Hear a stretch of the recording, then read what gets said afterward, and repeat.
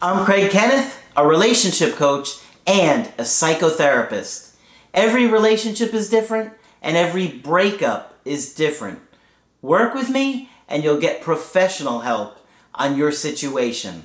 And if you're in no contact, focused on personal growth, my workbook series, The Knowledge, will help you make changes like you've never made before. Available now at AskCraig.net.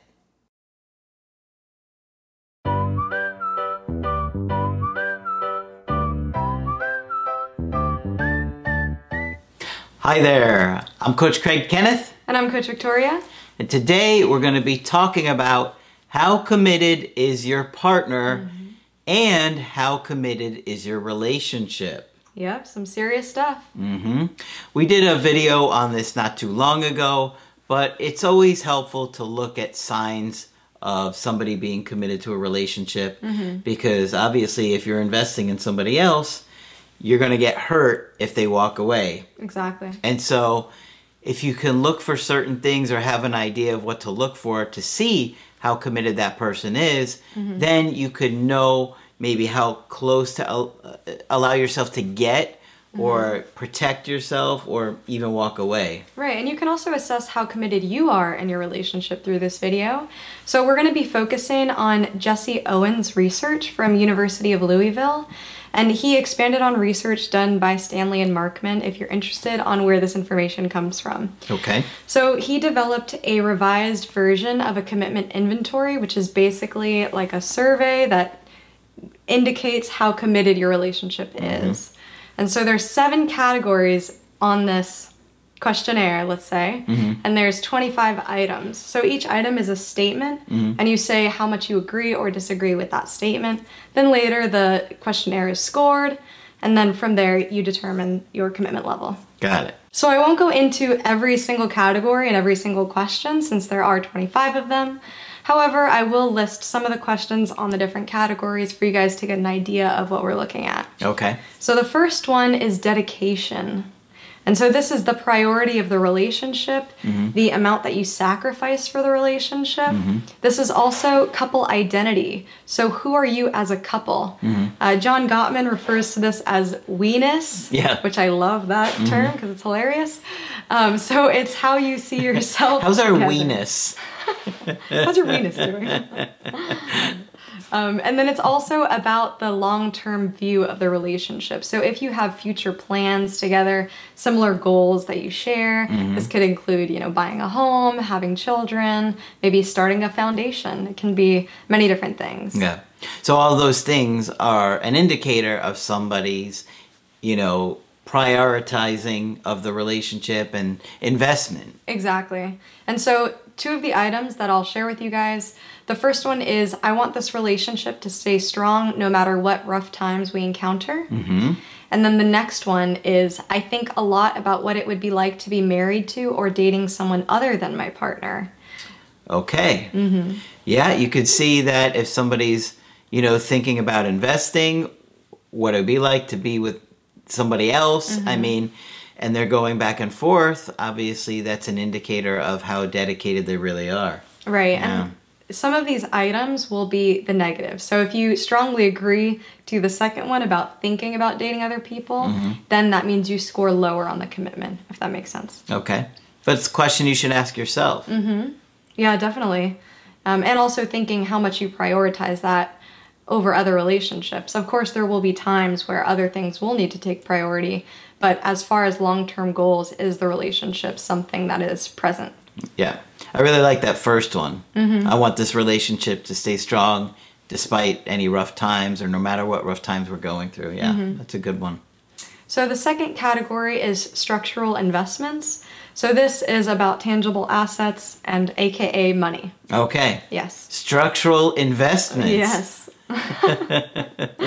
Are your brains hurting yet? Yeah, this is really complicated. People are just numbing out. So with this, it's about how much money you've put in. And this may seem superficial. Some of you may think, okay, it doesn't matter how much money somebody spends on me. It matters more about the love. And yes, you are correct. However, the two are more interconnected than you may think. It's not just about the money sometimes. It's about the work and the effort that you put into making that amount of money and putting it into your relationship in events that you can enjoy together, gifts that are meaningful and significant. Sure. Or symbolize your relationship. Well, it can be representative of how Exactly. hard you worked, right? Unless you're just woke up filthy rich in your childhood, Right. you had to work to get the money. Exactly. So if you're spending your money on that person and on the commitment, on the relationship, on doing things with them or vacations or a ring, you're going to get married, you're going to get engaged. It's representative of kind of like how hard you're working for it. Exactly. You know? Not directly, but kind of indirectly. Yeah. Right? Yeah. So the item on that one is I have put very little money into the relationship. So the inverse would be that you've put a lot of money into the relationship. Just something to consider. Yeah. So the next category is social pressure. So this includes friends and family. Okay. This is a topic that we talk about quite a lot on the channel. Yeah. Family influence on a relationship. So Yeah. I mean, it's so big, and you don't think about that when you're going through a breakup. Exactly. I mean, the last thing you're thinking of is, I wonder if the grandmother sabotaged the mother, and then the mother was causing... But actually, I saw a situation recently where the grandmother died, and I thought the whole system was in an uproar, Wow. and it caused a big reason why they broke up. Yeah. So, yeah, there's a lot going on with family and friends. Yeah. And family and friends do have a lot of influence on your commitment level in the relationship. This might be something that people might not want to admit as much, or maybe might be in a little bit of denial about, saying that their friends might influence whether or not. But I think it does have an impact because they are a part of our social network. Yeah. They're a part of our lives. So it's really important. And the item on this one, it says, it would be difficult for my friends to accept if I ended the relationship with my partner. So this is important to consider. Yeah. Yeah, if your friends are like, what? Why would you leave him? That's going to have an impact on you because you're going to maybe rethink, like, why am I leaving him? As opposed to, get rid of that guy. Right now. And then you're going to be like, why should I get rid of this guy? Maybe they're Yeah. onto something. Yeah, so there is going to be that pressure. Right. Sure. And we've also talked about this before, but in relationships, oftentimes you share support networks. So your family becomes their family and vice versa. Your friends become their friends and vice versa. So the attachment can extend far beyond just you. And that whole system has an impact. And the other item on this one is my family really wants this relationship to work. Or the inverse, which is my family really does not want this relationship to work, Yeah. which is probably what we see more often. Yeah. And the example that I just gave a minute ago, the mother flat out told this girl, I would rather my son dated somebody from our culture. Wow. Flat out told him. Wow. Even though this girl seemed like she was a great girlfriend. And in fact, I said to her, that mother should have been thanking you for tolerating her son. Yeah. And I'm putting it nicely. Right? Because Yeah. I could tell she was very invested. She was very thoughtful. She was very sincere. She had a lot of great qualities. Right. Whereas I didn't see as many great qualities in the son that is being treated like he's some great, amazing partner. You know? Yeah. But it caused a big problem in the relationship. And something to think about too is the opposites could be true. So if the family does really want something to work, like let's say your family introduced you to some nice potential partner, and you do not like your family's choices for you. Yeah. You might be like, heck no, I do not want to stay with that person because my family wants me to. Out of spite. Exactly. Exactly. Yeah. So the next category is the termination procedures. Okay. So this is all about how difficult it is to separate from that partner, and in practical terms, how difficult it would be to end the relationship. And people do think about that. You know, especially if they're ending a relationship, they're considering those things. Yeah. You know, especially if the person maybe doesn't work and they're, what's the word I'm looking for? Dependent? Dependent, yes, dependent, exactly. On the income, or they have no place to go, or, you know what I mean? Like, yeah, Yeah. they're going to think about those factors. Yep. And so the item on this one is the process of ending this relationship would require many difficult steps. So there are many examples that we can see that it would be very difficult to break up.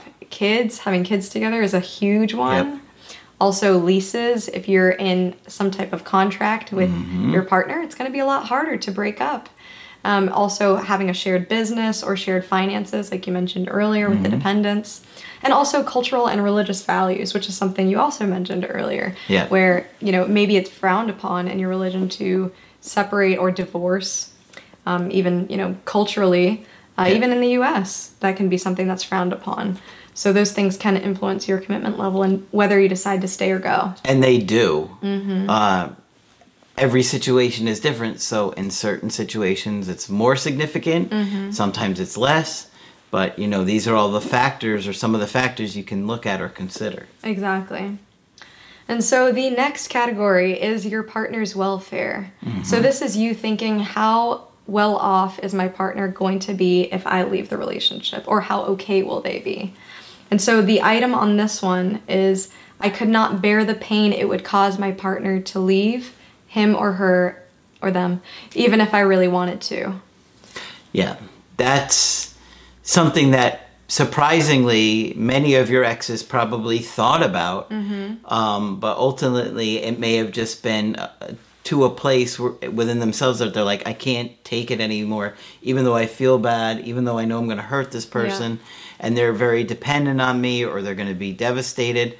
I feel like I have to do this. Yeah. So, they're going to look at how are you going to be after the breakup. Mm-hmm. And you don't want them to stay out of guilt. Right. Okay? There's not going to be an attraction Mm-hmm. if they feel guilty, if they're only with you out of this guilt. Mm-hmm. You don't want them to feel that way. It's nice that they're thoughtful and considerate that you are hurt or upset and struggling through it, but you really want to display that you're going to be okay, Right. and that you want them to be with you because they want to be with you, not because they feel some kind of obligation. Mm-hmm. And on the other side of that, you'll also see this a lot with partners who are depressed. Maybe it's kind of scary to leave a partner who is severely depressed, thinking that they might harm themselves or isolate themselves or be in a much worse off position Yeah. if you were to leave.